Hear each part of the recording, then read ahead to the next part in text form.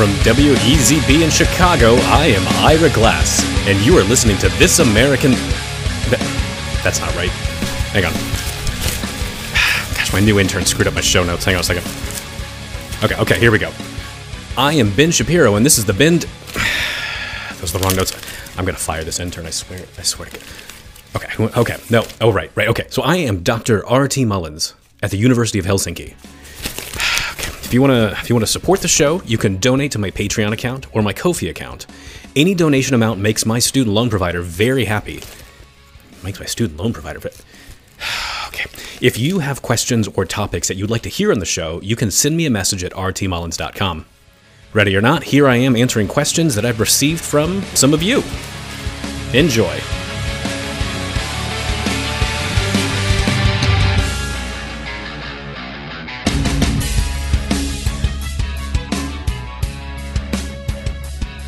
All right, I have been receiving all sorts of interesting questions through the website over the last few months. I've missed a few messages here and there whilst I was traveling, so if I didn't get back to you right away, sorry. But also not sorry, because I have lots of people to see and lots of things to do. Not everything is about you. In fact, you're probably so vain that you think this episode is about you, don't you? Well, actually, this episode is about you, my dear listeners. I am going to reach into the mailbag and address some common questions that I get. Here's the first question. The first question is about my recent episode, Is the Classical God a Psychopath? I received a lot of positive feedback about this episode. For example, one person on Twitter said that I am an absolute joke. It means a lot to me that people are finally starting to appreciate my sense of humor, so it was really nice to see some positive feedback like this. But I also received some negative feedback, and I fully expected negative feedback. You don't write an episode with that title and expect everyone to be happy. Well, I did get a few negative comments, so, let's address those. So one comment accuses me of being a pagan open theist who prays to Zeus. So we've got two claims here that I need to address. Am I an open theist? And am I a pagan? Let me start with the accusation of open theism. To be clear, I am not an open theist, but I could see how you might think that. To start, say you have never read any of my work, or not watched any of my videos, or not listened to any of my show. You could easily think that I am an open theist. I know that I've said on multiple occasions that I strongly lean towards Molinism, and that, I am, in fact, one of the most prominent defenders of neoclassical theism today, which affirms that God knows the future. But other than that, I can easily see how you might think that I'm an open theist. After all, I have written some papers on open theism. Of course, I also have some forthcoming papers defending Calvinism, but don't let that fool you. I am not writing papers defending Calvinism in order to slowly figure out what I think by considering all of my options. No, I would never do something like that. I'm not going to do real careful scholarship. Instead, I'm clearly just an open theist who hates the Bible. So with that cleared up, let's consider the accusation that I'm a pagan who worships Zeus. I only have one thing to say to this accusation. This is absolutely ridiculous. I'm living in Finland right now. I'm not going to be praying to some Greek god like Zeus. I only worship the Norse gods. And right now, I am praying to Thor that he will convince people who make these kind of ridiculous accusations to read a book and enlighten themselves. Next question. Okay, so one of the most common questions that I've been getting over the last few years is about studying with me. For some reason, a bunch of people who are sick in the head and want to take a class with me. I don't know why. I don't know why anyone would want to study with a pagan philosopher like me, but here we are. Well, if you are one of those demented people that wants to study with me, you are in luck, my friend. I have 2 opportunities for you to take a master's class with me. Hopefully soon there will be more when the William Lane Craig Center opens, but right now, 2 opportunities, that's not bad. That's right, after my time with Helsinki comes to an end, I will be joining the faculty at 2 different universities. The first is the University of Lucerne in Switzerland, and the second is Palm Beach Atlantic University in Florida. So let me tell you a bit about each program and what I'm going to be doing for them. So the University of Lucerne has created an online master's program in philosophy, theology, and religions. They've created an all-star cast of experts in Jewish, Christian, and Islamic philosophy and theology to contribute to this program. I'm talking people like Peter Adamson, David Anzalone, who we had on the show a while back, Richard Cross, Tyrone Goldschmidt, and so many other amazing people. You really should check out this program. It's pretty incredible. If I understand correctly, this program also involves a summer school in Sicily every other year. So that will give you an opportunity to meet the professors in person. Can you imagine hanging out with Richard Cross in Sicily? I'm imagining it right now, and it sounds pretty fantastic. So for the University of Lucerne, I am going to be creating the course God, Freedom, and Evil. I'll be taking students through different models of God, different theories on the nature of freedom, and various problems related to evil and suffering. We're going to examine why God would create anything at all, and different theodicies and theories of providence. I'm currently working on designing the course and writing my lectures. I've had a few chats with different people who are enrolling in the program. I am really excited about this one. I think it's going to be really cool. All right, so the other place is Palm Beach Atlantic University in Florida. Yeah, that's right, Florida. So they have a killer master's program in philosophy of religion, and I've had my eye on them for a while. They have some excellent people teaching in this program. They've got Paul Copen, they've got Paul Gould, and they've got Brandon Rickabaugh. Okay, so Paul Copen. If you don't know who Paul Copen is, you should probably be embarrassed. I mean, he has been doing great work in apologetics and Christian philosophy for many years. I've learned a great deal from his books. And then you may know Paul Gould's work on God and abstract objects. That's how I first got introduced to his stuff. But he's also doing all sorts of things on the metaphysics of creation and Christian philosophy. And then Brandon Rickabaugh, whew, goodness, this guy is a force to be reckoned with in philosophy of mind. I'm kind of tempted to see if he'll let me sit in on one of his classes so I can get caught up on the nature of consciousness. So what Palm Beach Atlantic have asked me to do is to teach the course Contemporary Issues in Philosophy. This is an intensive course where the topic can change from year to year. Basically, I can do whatever I want in this class. Within reason, of course. I'll be making my first trip down there this coming January to teach. I'm really excited to meet the students and hang out on a beach. I mean, well, I do have a beach right next to me here in Finland, but it's currently covered in ice. My prayers to Thor for warmer weather, they've just gone unanswered. I don't know what's going on there. Anyway, for this January, I will be teaching on God, time, and creation. We are going to take a deep dive into the philosophy of time and explore the implications for systematic theology. I mean, the deeper I go in the philosophy of time, the more I see that it has this huge impact on the doctrine of God, creation, providence, human nature, and life after death. And what we're going to be doing in this class is we're going to be getting into some of the nitty-gritty details of all of that. So if you want to join me in Florida, just talk to Paul Gould, and he'll tell you everything you need to know about the program. All right, next question. Whew, goodness. Okay, I got a Bible question. I'm a theologian. I don't read the Bible. Why are you guys asking me Bible questions? Okay, all right, anyway. So this guy is asking me to address Colossians 2, verse 8. So what does this verse say? Well, here's what the Apostle Paul says. He says, "See to it that no one takes you captive through hollow and deceptive philosophy, which depends on human tradition and the elemental spiritual forces of this world rather than on Christ." Whew, goodness. Okay, I don't know what you expect me to do with this passage. I mean, what do you want me to say? I mean, you want me to tell the Thomists they need to stop reading Aristotle? I mean, should I tell all the religious studies people they need to stop reading Kant? I'm joking. Okay, so here's what I think about this passage. Lots of different commentators will say that Paul is not talking about the entire discipline of philosophy as we know it today, though I think it would be really interesting to hear Paul's opinions on the current state of philosophy. Anyway, what Paul seems to be talking about are specific philosophical schools of thought. You might even call them worldviews. He's not telling us to be wary of basic logic, critical reasoning, or anything like that. Nor could Paul possibly be saying that we should avoid studying different schools of thought, since Paul had training in rhetoric and even quotes Greek thinkers. And lots of different Pauline scholars, they'll point out that Paul has various lines of thought that agree, but also diverge with Stoic thinkers of his day. So it seems like Paul himself is engaged in some kind of philosophical thinking, and is critically reflecting on what he agrees and disagrees with. So as I see it, you certainly can study the discipline of philosophy and still be a Christian. If you disagree with me, you're going to need to explain your reasons for why you disagree with me. But if you do that, you'll be engaged in philosophical argumentation.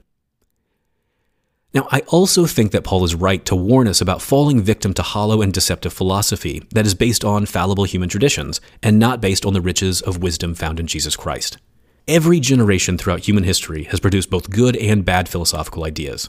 I mean, far too many generations have had to suffer the terrible consequences of those ideas. When bad ideologies take over and inform public policy, there can be long-standing and long-lasting suffering as a consequence. That is precisely why we need good Christian critical thinking that can combat false ideologies. I mean, when I look at the news and see what's happening in America right now, I get nervous. I see so much public policy based on low-hanging moral fruit, hollow slogans, and deeply deceptive ideas. I mean, the negative consequences of this are going to be felt for many years to come. This is not a uniquely American problem, of course. There is this thing called the rest of the planet that Americans of all political persuasions seem to forget about. And every country has its own bad ideologies that need to be identified and dealt with. May we pray that God will give us minds that can reason well. Okay, next topic, Eurovision. I've had a lot of people ask me who I want to win the next Eurovision Song Competition. Okay, so for those of you in the US, let me tell you a bit about Eurovision. This is a European song competition that has been going for decades. Each country has its own competition and selects a musical act that will represent their country. Then on one very long evening in the spring, all of the musical artists perform their song live. Each country votes on the other countries and decides how many points to give out to each musical act. The musical numbers can often be really dull. Quite frankly, a lot of them are very forgettable. But then sometimes you get some really ridiculous ones as well. The voting is often very political. So, for example, after Brexit, the UK... Well, I can't remember if the UK has received any points since Brexit. Eurovision is very complicated for me. I have spent so much time in the UK that I feel like I should be rooting for the United Kingdom to win. But then my wife, she's Italian, so I feel this kind of pull to support Italy. But then I've also been living in Finland for almost 2 years now. Should I support Finland? Gosh, I don't know. But I can tell you this. I am not supporting Germany. I mean, Germany. Okay, let's have a conversation about Germany's utter failure this year at Eurovision. I have some sour grapes about Germany's selection this year. There's this band called Electric Callboy. They went very far in the German competition with a song called Pump It. They got cut from the last round. Instead, Germany went with some painfully generic song that's like a mixture of like pop and mumble rap. Germany, you had a chance at greatness, but you let it go. And I'm deeply disappointed. Okay, so check out what Germany could have had. I wanna feel it day and night. You are the power of my life. I wanna pump it better. I wanna feel it day and night. My work of my delight. You are the power of my life. I wanna pump it better. I wanna feel the... I mean, this is so good. I mean, Germany, what were you thinking? I have no words. You could have had this, but instead you went with some boring mumble rap. What's wrong with you? Germany, I just don't know. I've lost all respect for you this year. And then Italy? Oh, che palle, Italy. The song you guys chose this year, it sounds like you just were trying to lose. Okay, that's enough about Eurovision. Next topic. Okay, so the next topic, anxiety about God. So this is a question I get frequently asked. When I gave up classical theism, did I have any anxiety? And a lot of people have asked me about this. They've expressed their own unease. So if you go back and check out my interviews with the brilliant medieval scholar Thomas Williams, I mean, he and I chat about this same issue in that episode. He describes his own break with classical theism and the way it made him feel. He describes this feeling of kind of having to scramble and like seemingly improvise for all the answers, because all the scripted answers, they're just no longer available. And I do understand that feeling. It was not exactly easy for me to give up on classical theism either. My PhD dissertation, which was called In Search of the Timeless God, well, I called it that because I thought I could find a way to salvage the doctrine of divine timelessness, but I wasn't able to. All I could find were more and more problems with the view. And that did cause some initial unease. I could no longer rely on St. Augustine as my infallible source of knowledge about God. And I didn't like that because Augustine was my hero. And I still greatly admire Augustine, but I see him for what he truly is. Augustine is a brilliant but fallible human. It reminds me of something the Apostle Paul said about not being taken captive by human traditions. It also reminds me of something my mom and dad told me when I was a teenage Calvinist. They told me that they cannot be Calvinists because they don't want to fully support any view that has some merely human person's name in it. They only want to follow Jesus Christ. Now, of course, hearing my parents say that, I mean, that only made me want to be a Calvinist even more. But all that to say, yes, I do understand the anxiety of re-examining your faith. And you're not alone in that. It is a difficult process for everyone. But I can say that I have a stronger faith than I used to, which surprised me given the dark night of the soul that I had gone through to get there. After all, I am a reluctant theologian for many different reasons. I mean, if you are feeling anxious or lost as you're trying to figure out the nature of God, you're in good company. It's just called being human. So be gracious with yourself as you struggle to understand God. The theologian Clark Pinnock, he wrote about this in 1994. He was originally a classical theist and a Calvinist, and then he went through an Arminian phase, and then ultimately ended up as an open theist. And that might sound like a wild transition of views, but this is something that he went through over a long period of time, through a lot of careful thought and study. It wasn't some sort of overnight transition. And I admire that. I mean, someone really taking their time to think through all of the issues of the Christian faith, that's worth doing.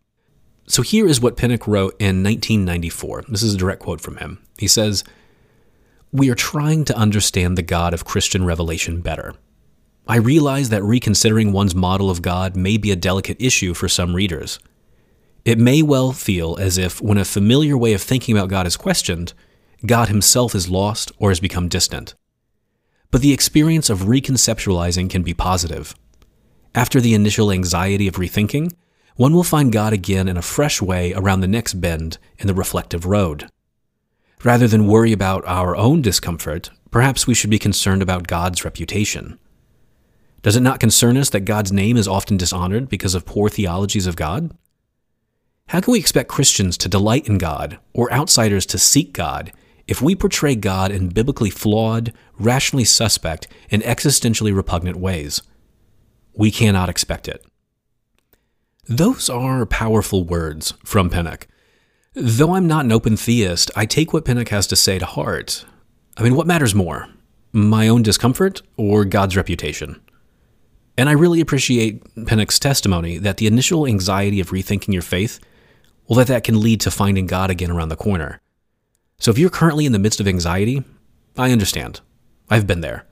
And I pray that you find God again around the next bend in the road. Okay, final topic for today, Ukraine. Okay, let's do this. I received a lot of positive messages after I posted a picture of myself at an anti-war protest. I don't typically get very political because my politics are a hodgepodge of nonsense. But I have Russian friends here in Helsinki who asked me to come to the march to protest Putin's war. And several of my Russian friends, they've been deeply heartbroken over this. They have family in Ukraine who are suffering. They also have family in Russia who initially refused to believe that there is a war. And it made them feel sick to their stomach to see what Putin is doing. A lot of people here in Helsinki, I mean, they felt very emotional as well. We are on the border with Russia. Putin has made various threats to Finland. We have lots of people coming to Helsinki to flee Russia. We're starting to get some people fleeing Ukraine as well. It's a tumultuous time. And I've never found myself so close to war before. Now, don't get me wrong. I am not right next door to the action. It is a 14-hour drive to get from here to the Ukraine. I mean, I did have a panic when Putin first invaded. But after an initial panic, I realized I'm actually really safe here in Helsinki. So there was nothing brave about me going to a march to protest Putin's war. This was a march with Ukrainians, Russians, Finns, and some Finno-Swedes through the city of Helsinki, right through the city center. We had police escorts. Everyone we saw, I mean, they were all very positive towards us. There was no risk to my life, no risk to my job, and no risk to my well-being for protesting Putin's war. So nothing that I did can be considered brave. The best that I can say is that I just wanted to show support to my friends who are suffering because of this. And as I marched through the streets, I had several different thoughts go through my head. First, there was a lot of chanting in Ukrainian. I don't know what they were chanting. We didn't start chanting in English until we got to the Senate building. It was one of those moments where I'm just reminded that I really am just a dirty immigrant in a foreign land. And there's a certain kind of discomfort that comes with that. But that also made me feel embarrassed when I started to think about the way Ukrainian refugees will feel as they flee to Poland and other places. I mean, my slight discomfort in the streets of Helsinki, that's just nothing compared to their suffering. And that really hit me hard. Another thought that raced through my head was the long-term effects of Putin's war. The damage done to people's lives across Russia and Europe, it's not something that you can fix overnight. And the consequences of this are going to remain for many years to come. I have no idea how this is going to play out. So in the end, I just started to feel helpless.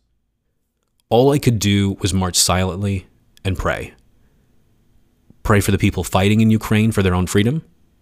Pray for the Ukrainians who are having their lives completely upended. Pray for those in Russia who are deeply opposed to the war but are powerless to do anything. Pray for those who are just inflicted with propaganda and are unable to see the wickedness of this war. And pray for God's mercy on all of us. I don't know what else to do. My prayers feel fleeting and futile in the face of war. So to all of my listeners in Ukraine, I saw some of your messages. I wish I could do more. I'm praying for you, and I know that probably sounds useless, but I don't know what else to do. So I will end this episode with the Ukrainian national anthem. So this one is for you.